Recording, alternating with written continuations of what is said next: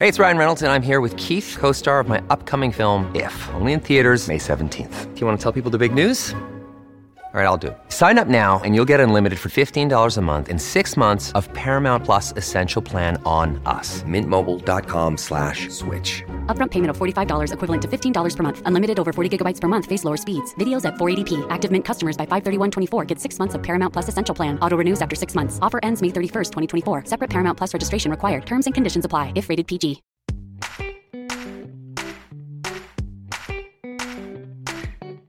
This podcast is sponsored by the Women in Revenue.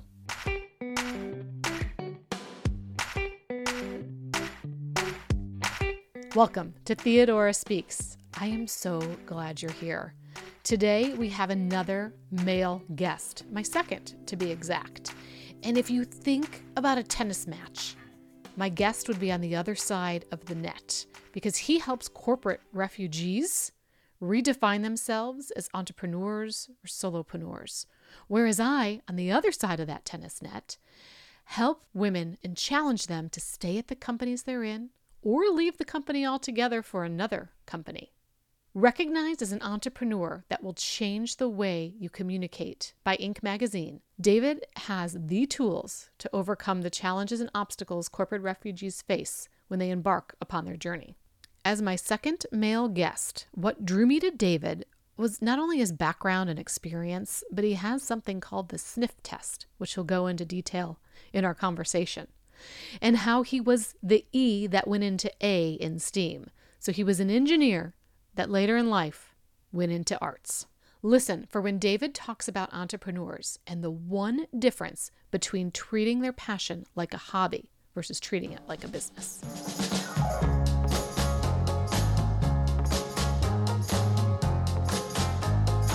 Women in Revenue lives in a world where every woman has access to a thriving, supportive community of powerful, diverse, and daring members. As a nonprofit organization, they exist to serve women in revenue-generating roles across marketing, customer success, and sales, with goals of workplace equity, inclusion, and career acceleration. Women in Revenue is a transformative organization which elevates, highlights, and encourages future female leaders. Their community strives to remove barriers and power career trajectories forward. Together, they unlock new opportunities for women in revenue, generating roles through networking, education, mentorship, and many other benefits. Visit womeninrevenue.org for more information.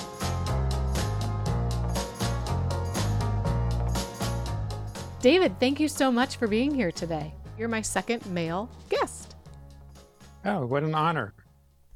So I can't wait to dive in about how you help corporate refugees. And you're one yourself. So talk to us about leaving corporate and going solo. So the interesting thing is when you're in corporate, and I describe corporate as being a position where you're an employee. So it could be literally a large corporation, like, Fortune 100, Fortune 500, public corporation. It could be a private corporation, could be a smaller business, government, nonprofit. So the entity is not so much the issue. It's the source of income and the resulting power dynamic. So when your income comes through employment, there is a power mismatch, and the employer generally holds the balance of power. And the fact that you get paid on a consistent recurring basis is very enticing, and it makes it very challenging, I think, emotionally challenging to make the leap to being self-employed, be an entrepreneur, however you want to describe what the situation you're in when you're responsible for generating all of your income yourself, as opposed to somebody paying you on a consistent, regular basis. Exactly what you just said is the mere reason why it took me 2 years to leave my job in corporate and start my own business.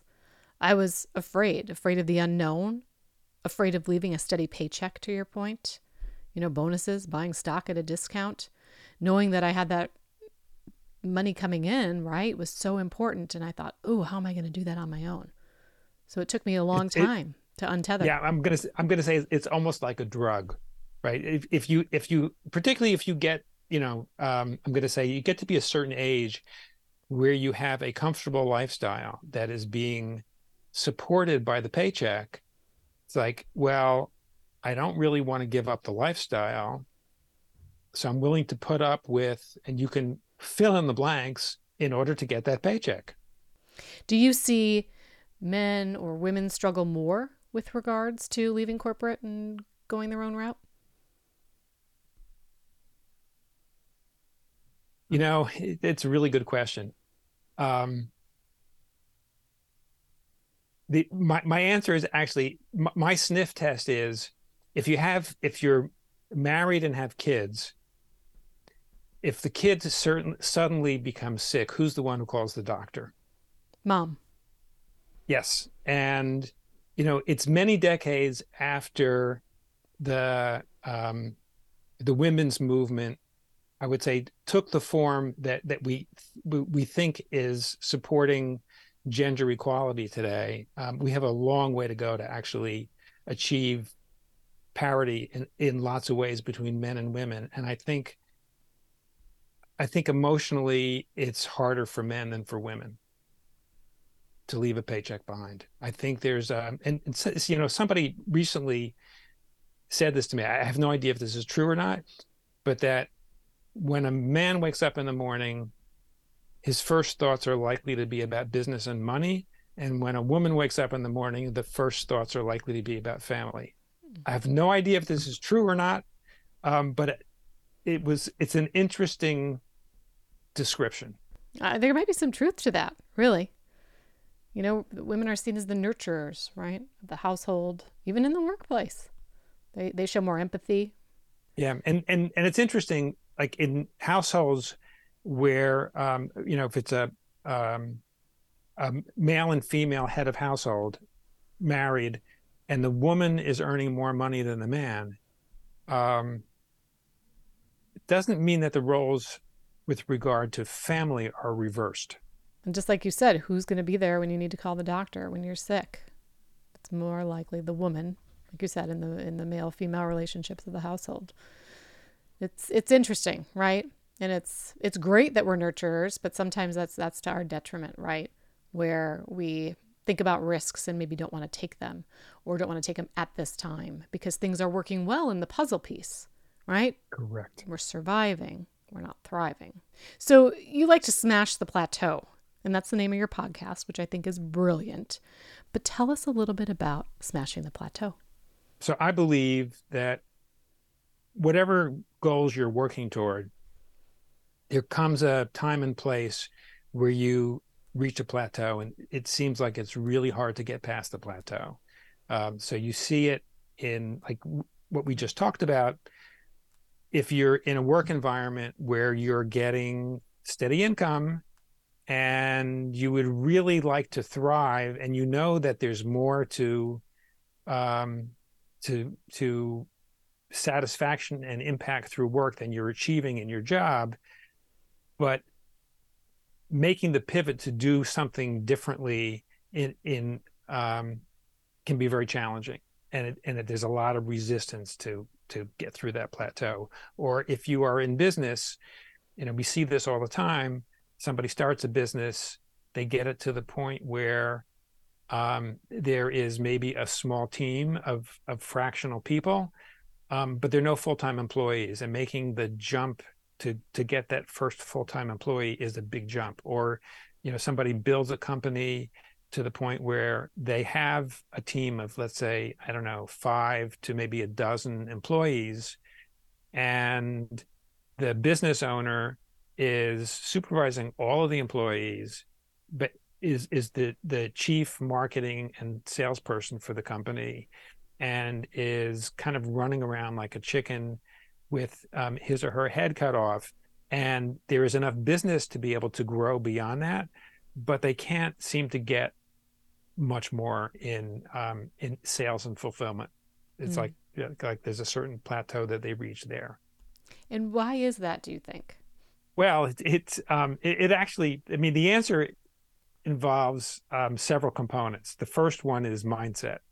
So, like in the last situation I described, where you have, let's say you have, 5 to a dozen employees, if you think that you are, as the business owner, that you need to have your hand in all the sales, or the sales aren't going to happen effectively, then that's a problem, right? Or you feel like you can't let employees make certain decisions on their own, that's a problem. So, right, so mindset is an issue. The second is relationships. And like, I know when I started my business in 2006, after a long corporate career, I wasn't hanging out with entrepreneurs. And if I wanted to succeed as an entrepreneur, I needed to develop new relationships with people who could support the kinds of goals that I was working toward. So having the right relationships is important. Having relationships that will help you generate business. So not only was I not hanging around with entrepreneurs, but I also wasn't hanging around with people that were likely to generate leads for my business. Right. So I needed to change that. So relationships are really important. You need a process and a structure that actually is going to support business development. And, for example, in our work with corporate refugees, many of the people that we work with are solo consultants and coaches. And one of the big differences between being an employee and being a consultant is, as an employee, if you're not responsible for marketing and sales in the company, but you have a different role, but you're either in a management role or an individual contributor role, you will spend all of your time, or the vast majority of your time, focused on what you are being paid to deliver. Whereas as a consultant, if you're not spending, I'm going to say probably like 30 to 50% of your time on business development and other activities related to your business not only isn't likely to grow, but it's probably going to stagnate and shrink, because you need to constantly be nurturing that pipeline. All right, so business development is, and the last one is productivity. People get stuck at a plateau because they can't figure out ways to do more than they're doing now with the resources they have. I was going to interject a few minutes ago saying time. I don't hear you saying time, but That's productivity. But I hear time and productivity. I also hear time in the business development too. How much time do I spend growing my business versus working on the current state? I can't disagree with any of that. So when someone comes to you and they're thinking about leaving, or they've left, what stage? Are they still with the company before they take their leap and they're working with you, or they're working as a solopreneur, like you were saying, or an entrepreneur, and then they come to you? It varies, actually. And like we have members of our community that are working full time and trying to build up enough of a business in addition to working full time, with the goal of leaving employment at some point. And the circumstances for leaving employment can also vary a lot from one person to another. Some do it voluntarily, many get pushed out. I would say most of the people that we work with are already out. They have left employment, so their own business income is their source of income. And of what you mentioned, what is the one common thread that you see with those individuals you work with? Not sufficiently respecting their own value. So how do you put a spotlight on their value, David? That's actually where being part of a community can be super helpful, because when you develop relationships with like-minded people in an environment that is designed to be caring and collaborative, then your friends will call you on it. You need to feel comfortable enough so that you can share some issues related to business development and pricing, because this is where it really plays out. But if you're willing to like you get a lead for something and you're working on a proposal, if you're willing to share with other members of the community, here's this great lead that I got, here's sort of where I see this going. I'd love to get some feedback on my thoughts about this proposal that I'm working on. And if your pricing is too low, your friends will tell you.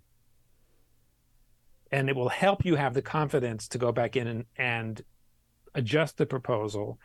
And also in your negotiations with the prospect, you will have enough self-confidence to be able to project a great outcome for them without bending on your prices. So safety in numbers.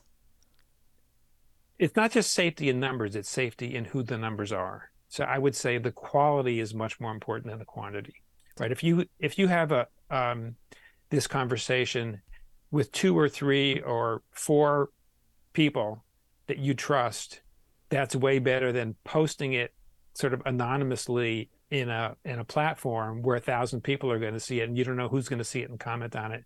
And it's an issue because you're also dealing with issues that are confidential. Like you want to share enough so you get good feedback, but you also don't want to betray confidentiality of what you might be working on with a potential client. So community comes to mind, and the people that you invite in your community, you have to be able to trust. Yes. So you talk a little bit about networking and the BNI network that you're a part of. So tell us how that's, benefited you personally when you left corporate, and why did you leave corporate? Okay, so those are actually two different questions. I'll answer the part about why I left corporate first, and I'll get to BNI because it plays into it. So in my case, I started my career as a chemical engineer, worked as an engineer, 2 different jobs for the first 4 years. And a month after my second performance review in my second job, where I got a great review and a big raise, my boss called me into his office to tell me I didn't have a job there anymore.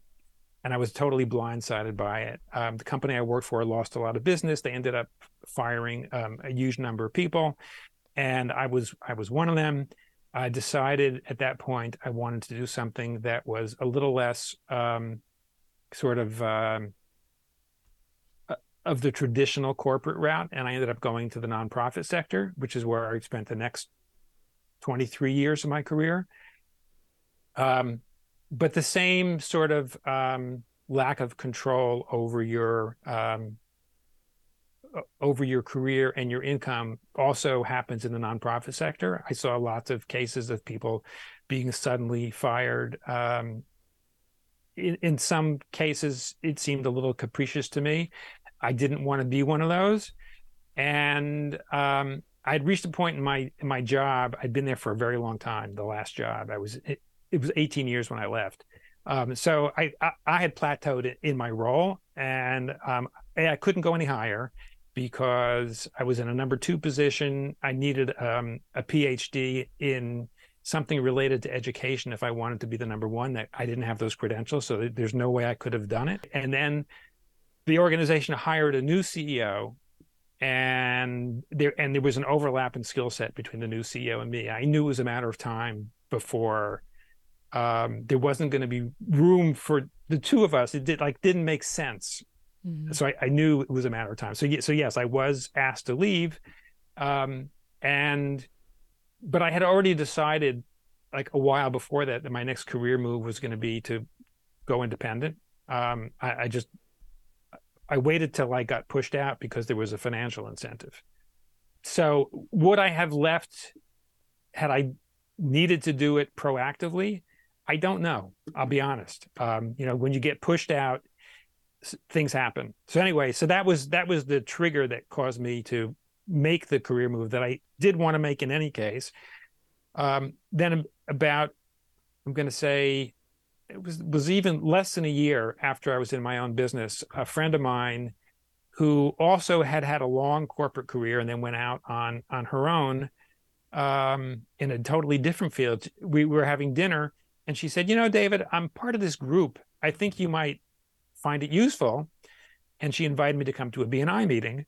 I'd never heard of BNI. I didn't know about this sort of structured business networking. And for the benefit of somebody listening who doesn't know what this is all about, it's a way of generating word of mouth referrals in a very structured format. So you have, typically like 20 to 30, maybe 40 people in a group, where each person in the group has a seat with a particular profession. There's no competition. So there aren't two people, let's say, who do mortgages, but there may be two people that have different roles in the real estate sector. And the whole idea is people that serve the same kinds of clients with different services are great referral partners. And there's this whole structure set up to sort of nurture word of mouth referrals. Anyway, I walked into the room and I saw this group of people. The chapter that I joined, I think, had like 25, 30 people.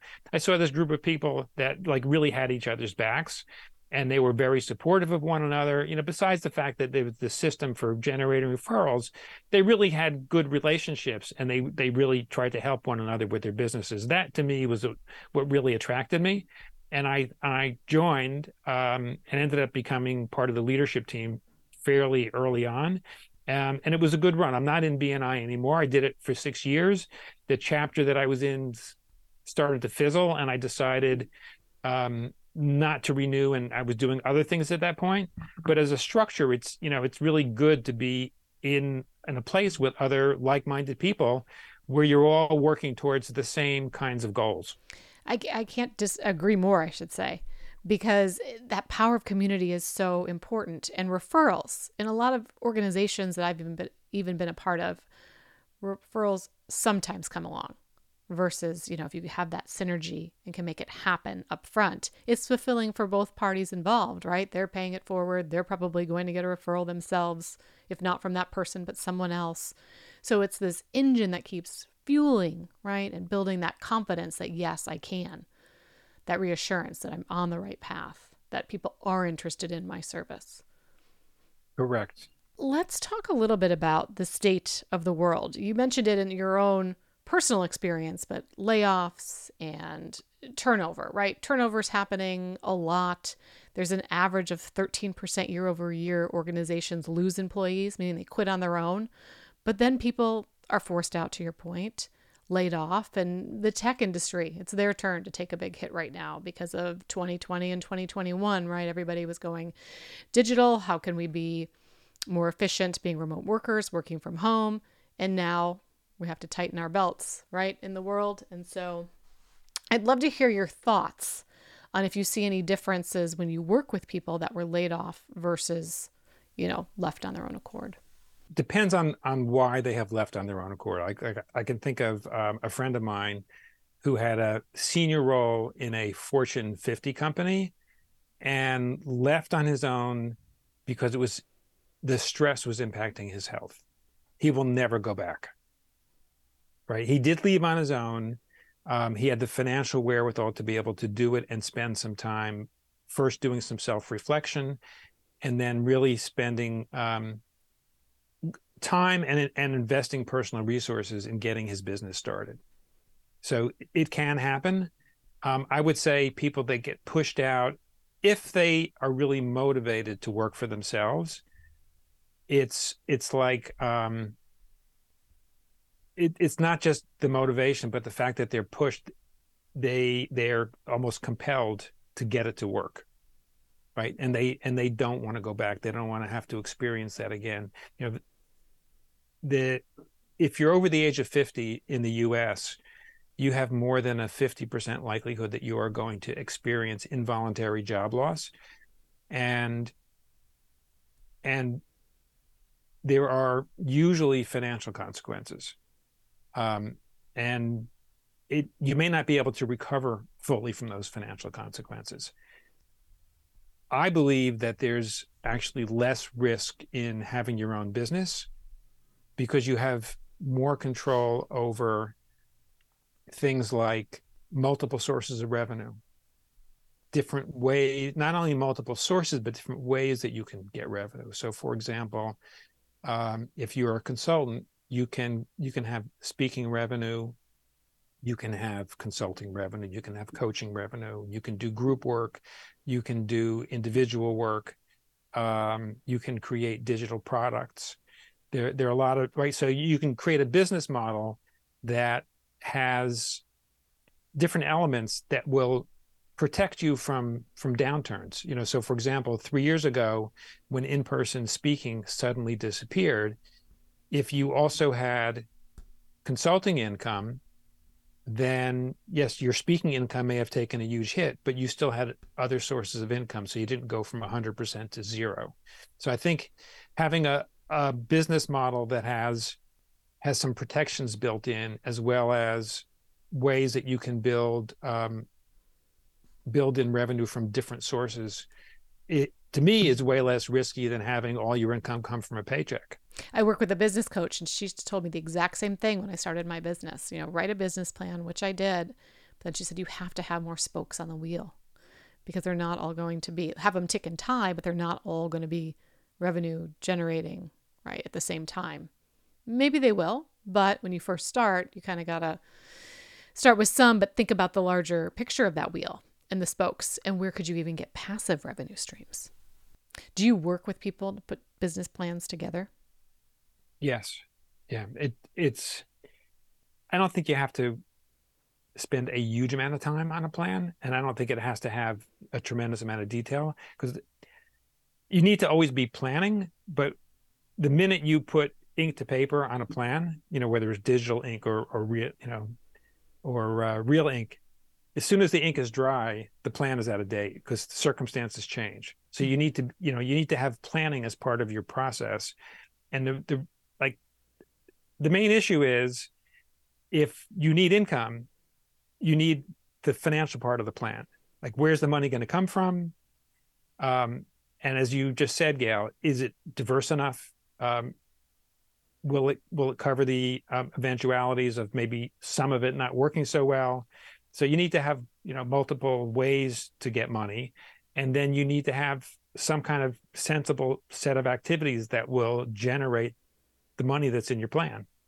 And you and I, if we were to play a game of tennis, we'd be on opposite ends, because you help corporate refugees and I help people leaving the company or staying at the company altogether. So I really do focus on challenging the clients I work with to look at other positions before they jump ship, unless they truly want to, right? And they have that in, like you said earlier, like in their blood, and they've been thinking about it for a while. But just because the role isn't working today, maybe it's the role and not the company. And then maybe it is, right? But I drill down deep with them to say, okay, let's, before we jump ship, see if there's other roles internally before you kiss that paycheck goodbye. That, if you get stock or bonus, etc. And, looking at the attrition rate, a current report came out that only 33% of people plan to stay at their current roles, and 52% plan to look for a new job. So if we roll up our sleeves, David, and go back to the path to parity, which I agree, in all of STEAM, we have a long way to go. And you and I were talking that you were the E that went into A, right? Engineering into arts. And I was the arts, the A that went into T, tech.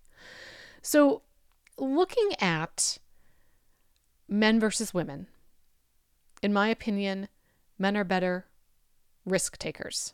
Now, there was an article that you contributed to, how to jumpstart your entrepreneur confidence as a midlife entrepreneur. And in there, you're talking about more so about generational gaps. But I also found a Forbes article that talked about, it's not that women are more risk adverse, they're afraid of the consequences that either happen or are said to them for taking that risk or not taking that risk. And I found that really, really interesting. And it got me thinking, David, should women think more like men? Well, maybe. And I'll tell you why. Because business and life, and this speaks to people in tech and engineering, business and life are iterative processes, right? We make a plan, we take a step, We look at the results, learn from the results, adjust our plan, take the next step. So it's not so much about what might happen 10 years from now or even a year from now. It's what's going to happen as a result of the next step. And the result might come in a month, it might come in a week, it might come in a day.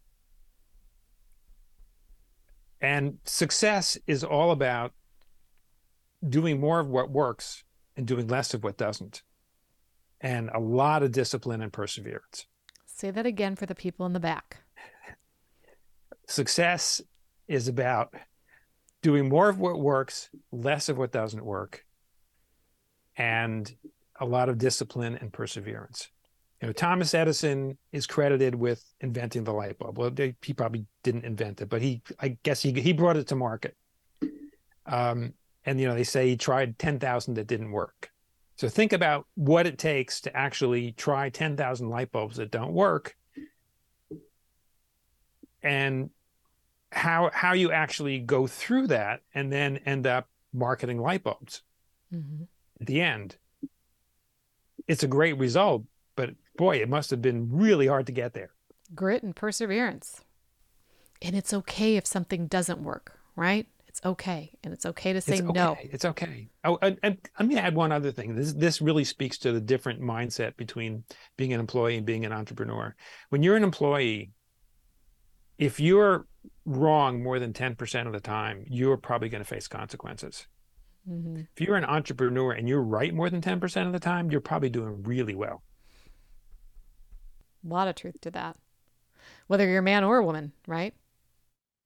Right. You just have to try. It's really important to try. And you can take steps that are not so risky, right? In and of itself. Like each step doesn't have to be this huge risk. But you need to push yourself a little bit out of your comfort zone with each step, because that's how you grow. Getting comfortable with that uncomfortable, they say. Yes. And it's scary. It's scary. But when it works, it feels good. Or when it doesn't work, but you try a different approach and that works, that feels really good too. So going back to the men versus women, you did tell me in a prior conversation where women should think more like a man. Women should think more like men, when it comes to negotiations. Yes, they should. As I said earlier, you need to respect your value, own what you're worth, and be prepared to negotiate. I encourage people, like, for example, if you're a consultant writing a proposal, offer the prospect 3 options. It's way easier for a client to say, to make a choice of one of 3 out of 3 yeses versus looking at a yes versus a no. Mm-hmm. And don't be afraid to give 3 options where the most expensive option is something that makes you uncomfortable.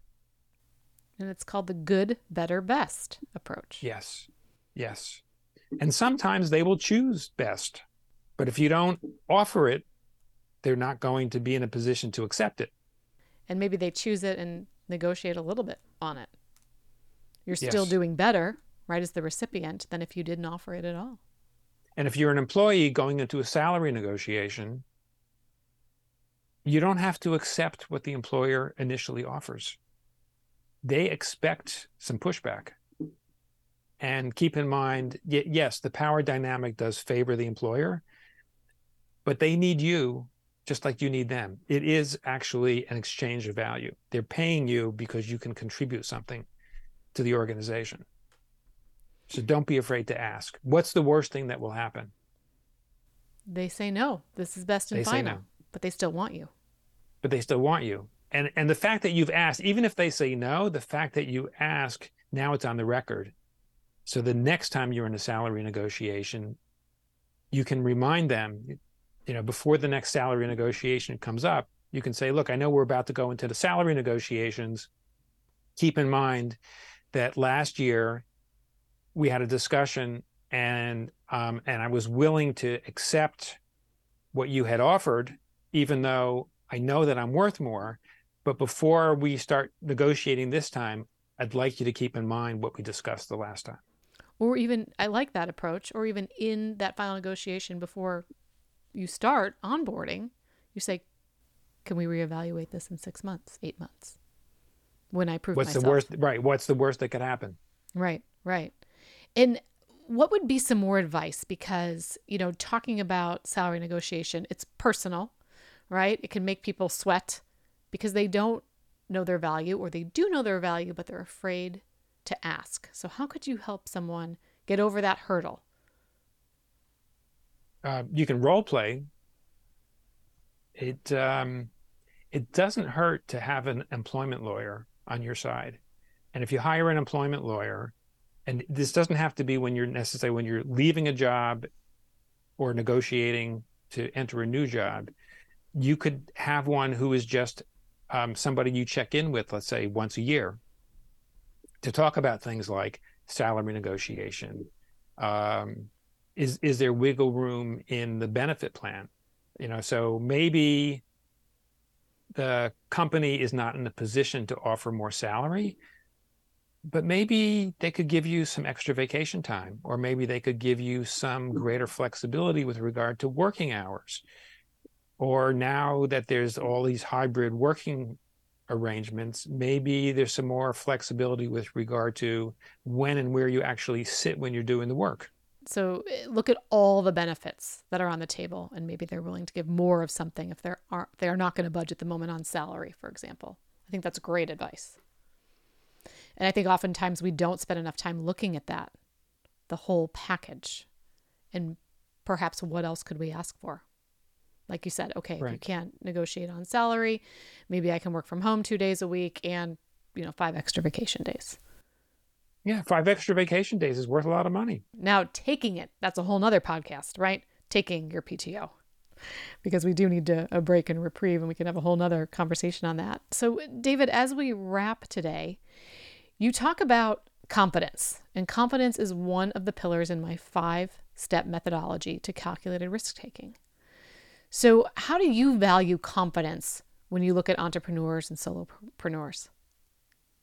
You mean in terms of evaluating confidence, or Yes, like or in terms instilling of how important confidence is to being an entrepreneur? how important, the latter. Yes. Okay.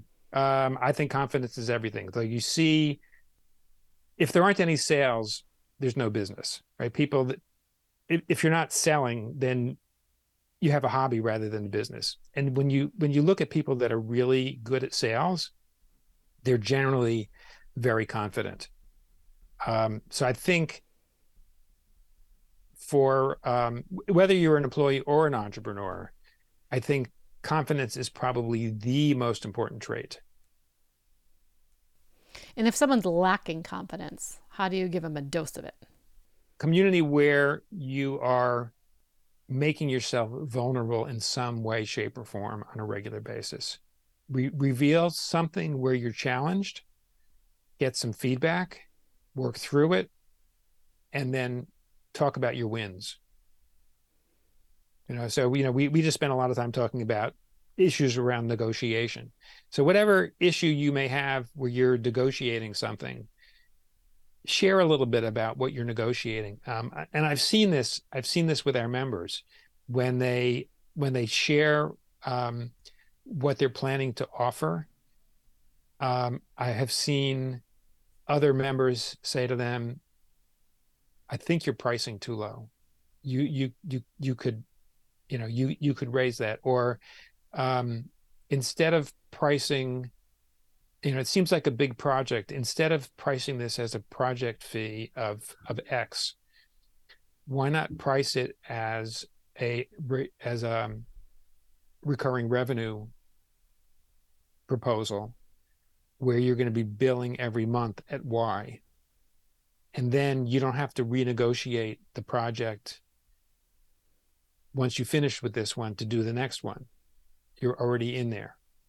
And I've seen people that over time, now this is not necessarily something that where there's a quick impact. It's like incremental impact. But I've seen people go from struggling to pay their bills to putting money away because of that kind of support in their confidence, so that they present themselves in a much stronger light with prospects and with clients. And if they're in their trusted circle, right, in that community sharing, the more authentic they'll be, and the more authentic feedback they'll get. So I also heard mindset. One of your 4 or 5, reasons that we talked about in the beginning, your sniff test. Yes. Yeah, mindset and confidence are very intertwined. Mm-hmm. Well, David, thank you so much for your time today. It's been a pleasure talking with you, and best to you. Thank you, Gail.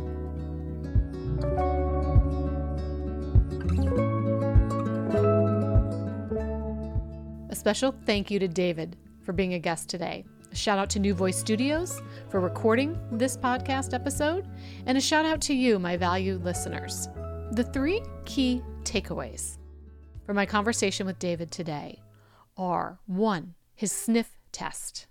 When he works with entrepreneurs, he challenges them to have the right mindset, to be in the right relationships, surrounding yourself with like-minded people, having the right process and structure when it comes to having your business plan and executing on it, specifically when it comes to business development. And lastly, profitability. Number 2, he says, respect your own value. And he said that that's the number 1 challenge when the corporate refugees come to him, is that they don't respect their value. And we got into a nice conversation around negotiation and knowing your worth. And I think that that's a really, really, really good key takeaway. And so I encourage you, if you missed that, to go back and re-listen to it, because you need to know your worth. And lastly, a bad thing can actually turn out to be something spectacular. You might not know it today or tomorrow. It might come years later. But out of something bad, we all have to look for the good. So if something bad happens to you, how will you find the good and incorporate the good into your career journey? I encourage you to follow me at gailkeller.org. I also recommend you read my book, Full Steam Ahead: Triumphant Tales for Working Women to Overcome Adversity, Fear, and Self-Doubt, now available on Amazon, where I have a 5-pillar methodology that 5 diverse characters in STEAM, the A stands for arts, talk about challenges and come up with solutions. And one of the 5 pillars is confidence, that David and I talk about during this episode. Thank you, and stay courageous.